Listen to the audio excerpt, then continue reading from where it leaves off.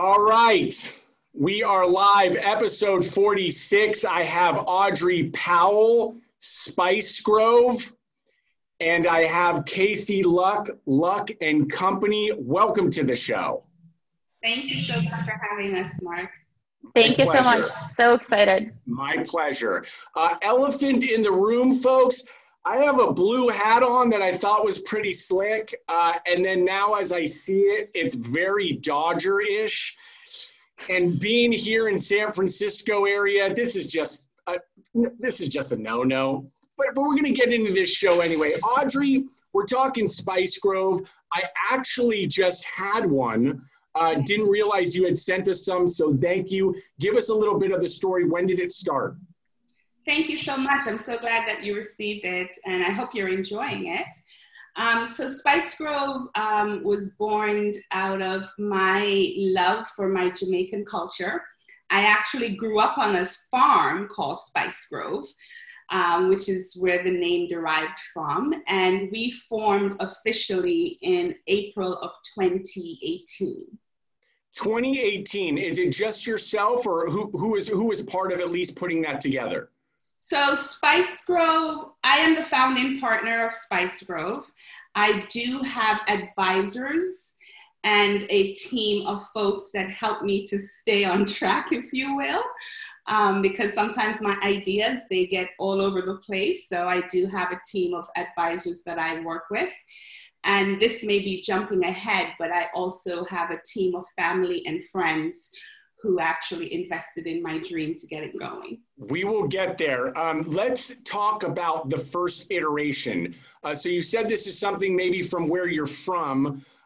Give us a little details there, and then how did you start putting the first product together? Was it in a kitchen, and where was that? So I'm from Jamaica, West Indies, and back home, especially in the Caribbean, we do have a drink that we love to have, which is a hibiscus drink. We call it sorrel in the Caribbean. And it's mainly a holiday, Christmas, New Year's kind of holiday drink where it has no shortage of rum. You know, Caribbean folks, Jamaicans, we love to party. So this hibiscus drink, it's got a lot of rum. And it's more so a celebration, right? So it's a celebration of the Christmas and the New Year's. And I just love this flavor. So fast forward, I would buy it here in New York and, try to get the same flavor my mom used to make. But of course, it's like your mother's apple pie. Every family makes the best sorrel, right? So I started trying to make my own, like mimicking my mom's. And from there, I created my own recipe. And I started serving it to friends and family. And they started saying to me, oh my God, you should truly have this on the market. But saying it and getting it to fruition is one thing, right? So I actually also started in my kitchen. So I was creating batches of, 10 gallons in my kitchen. And at the time, my partner that I was living with, my domestic partner, he truly enjoyed it and encouraged me to really put it out on the market. So I literally was brewing this probably about 6 years ago in my kitchen. And then from there, I kind of, started the whole process of benchmarking and working with scientists to get a recipe ready for market.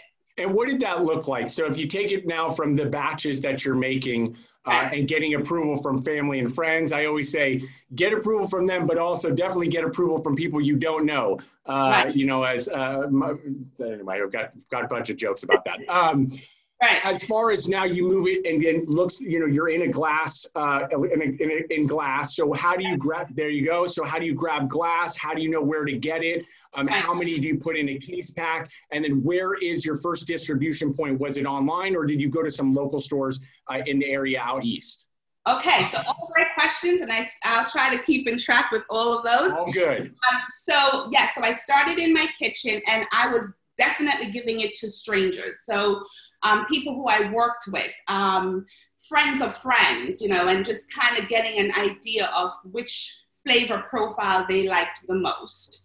And so when I had a flavor profile that I was happy with and people were being very receptive to, I took that recipe to Rutgers Food Innovation Center. And I worked with a food scientist there that helped me develop and hone in the recipe. Because one of the things that I came to find out is that you don't just write a recipe and take it for granted. People know how to, this is going to pass the snuff test, if you will. So for example, measuring the density of water is something that I never thought about until when I did this. I don't even remember doing that in like chemistry classes, right? So it's a very precise process in terms of getting the recipe down pat. So the Food Innovation Center at Rutgers University helped me to develop the recipe. Once I had that recipe developed, I sent it off to Cornell University, which is a processing center.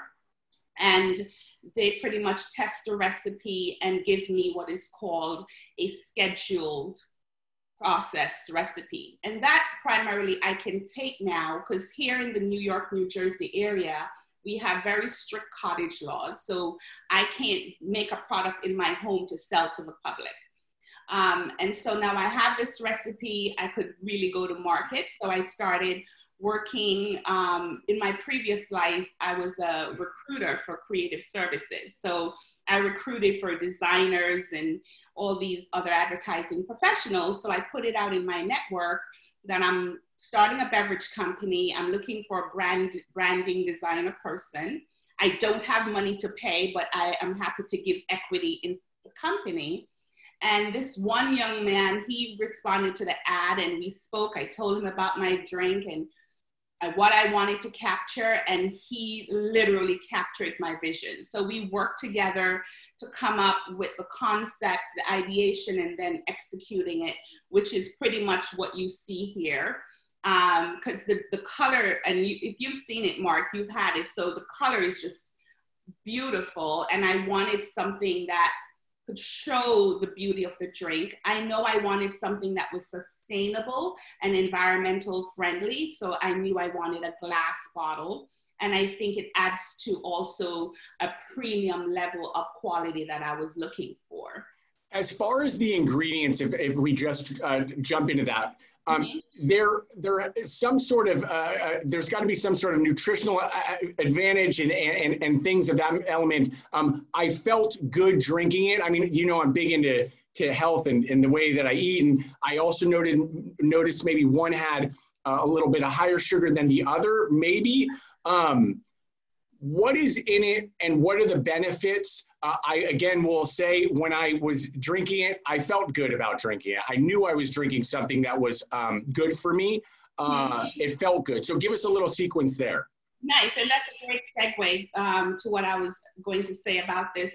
The ingredients are all natural. So it's the hibiscus and lime peel, ginger, cinnamon, allspice, and it's boiled in filtered water. That's it. The sweetened one, it's sweetened with raw cane sugar. And the unsweetened is literally sugar-free, no sweetener whatsoever. And tons of health benefits. I mean, if you research this product even on your own, I normally give out a little, information card, and I think I put one in your package. And this is just some of the research, but tons of antioxidant in this product. Ginger is so good for inflammation, vitamins and minerals. Like these bottles have more vitamin C than an orange, so it helps to build and boost your immune system. So there's only really, like you said, good stuff. You feel healthy when you're having it. So I like to look at this drink as not only something that's really good for you to be having and even serving it to your family, but also, it's a healthy drink, So the ingredients, that was something that I really wanted to do because, as I mentioned, back home, we put a lot of rum in it. So it takes away from the health aspect, but I wanted a very clean drink. And this is a very clean drink. I'll tell you why I can't have rum, but that's going to be on a different episode that should not get out there. But that's for a separate story. Let's talk again. I dove quickly into about distribution. Can you go into some stores locally there, and are you trying to do a direct-to-consumer route? Give us the two models of where you're sitting right now. Yeah, that's one part that I missed in terms of. So when I started this product, my first avenue was going to my local gourmet shops, right? At the time, I was actually living in New York.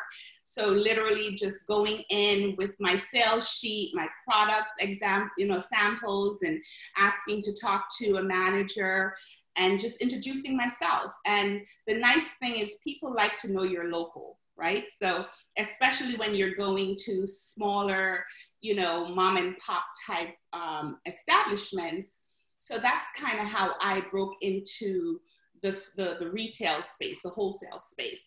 And I got a really good shop, Sahadi's, which is very known here in New York to have high-end gourmet products, very new, hot, dialed in type products. So I got it on the shelf at Sahadi's. So going to Green Grape and some other places was very easy to say, oh, Sahadi's carries it, So now they want to say, okay, this is a dial-in retailer. Let's see what she's got. So, and then the most amazing thing, the magical thing was, this was before Corona, so I was able to do tastings.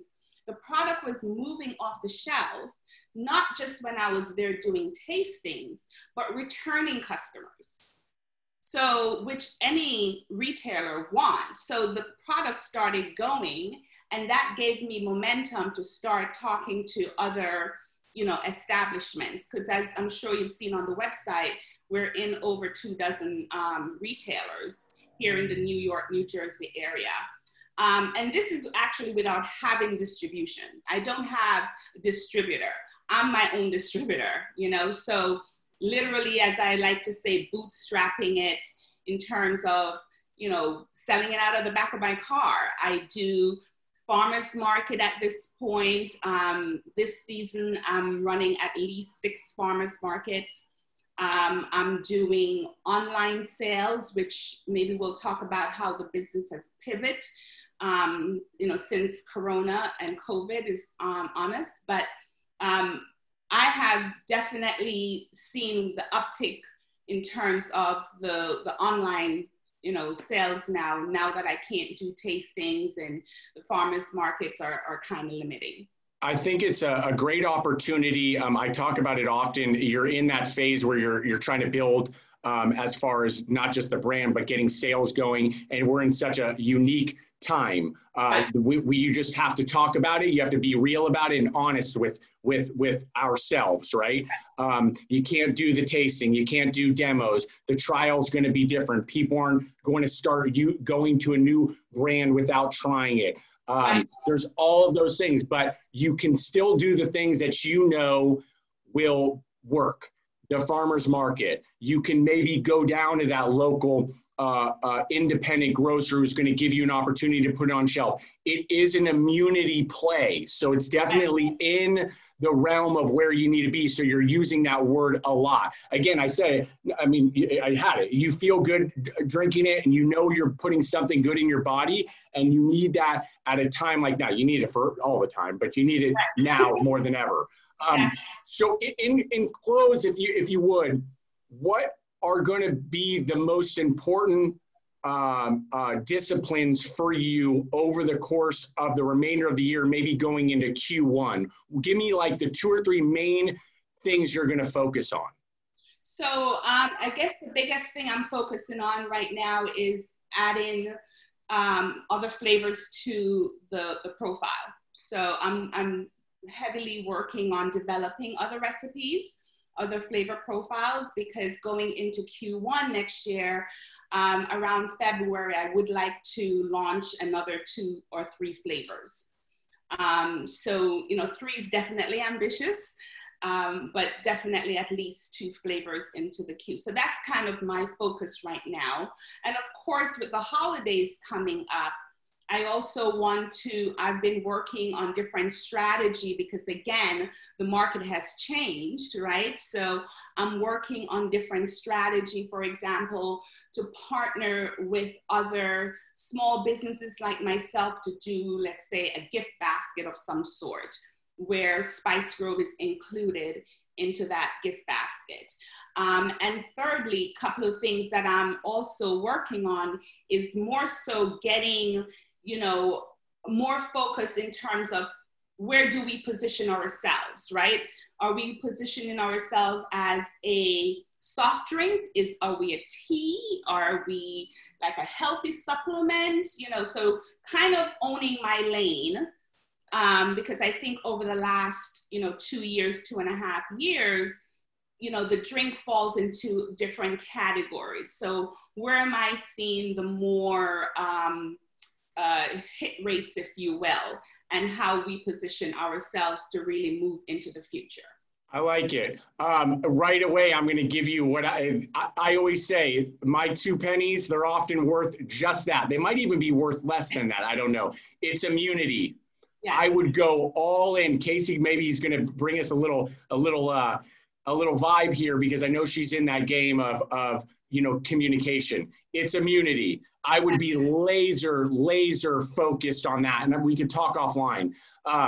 Audrey, I like it. Spice Grove. I'm going to throw your info up at the end of the show anyway. I appreciate having you on. Casey, Luck & Company. I think we're talking email marketing. I think. Communication. Give us a little bit of the platform. What are you doing there at Luck & Company? And I might give a question or two because I really like that space. So let's jam it. Awesome. Sure. Well, first, I just wanted to mention real quick, I loved Audrey's story. Thank you so much for sharing it. It's so inspiring. I work with e-commerce companies and direct-to-consumer brands like all day, every day. And as you can imagine, I'm thinking about starting one myself every day as well after I'm done with this agency life. So this was super educational. But for now, I run Luck & Co agency. We focus on conversion and retention for e-commerce companies through owned marketing channels, specifically and mostly email, but also SMS and loyalty programs. Got it. So we are talking communication. You're talking about how to not only send one piece of information, but then probably some follow-up stuff, right? Which is like now, all related to direct to consumer, I would say. Give us a couple tips maybe. What do you think goes on right now? What do you see especially since you're across this vertical of CPG, what do you think is the most commonly made mistake? Well, I would say it's not a mistake, but it is an oversight. And what I see happen a lot is that everybody is obsessing with acquisition. If we look at e-commerce marketing in general, everybody is hyper obsessed with acquisition, which is important, and you do need it to drive traffic and get eyeballs on your website, but everyone is overlooking conversion and retention, and everybody's pouring a lot of money into acquisition, into ads, Facebook ads, Instagram ads, driving traffic to their site, and then that traffic comes to their site, 3% convert. If they're really great, 5% convert, and then 95% leave. And so a successful company, and that's something actually Audrey touched upon as well. She talked about retention and returning customers, that customers come back and buy her drinks again. And so that's what I would like to see more companies focus on, engaging with that visitor on that first visit and finding ways to keep touching upon with them and first convert them and then retain them and then turn them into a brand advocate. It is an important piece of the business. It's something that we're even doing a lot of right now as far as making moves on. We have like a whole game plan that's been in play for the last 90 days. And it's just, keep working on it because being able to touch a potential customer and then what would hope to be a customer at some point is hugely important right now. And then, of course, how to retain them and how to make them a lifelong customer is the big play, right? And there's a lot of strategy around how to make that happen. So good stuff. Your info's there. Audrey's info is there. I appreciate having you both on. Peace. Thank you so much, Mark. Really appreciate it. Thank you, Mark. It was awesome. Bye-bye. Yes.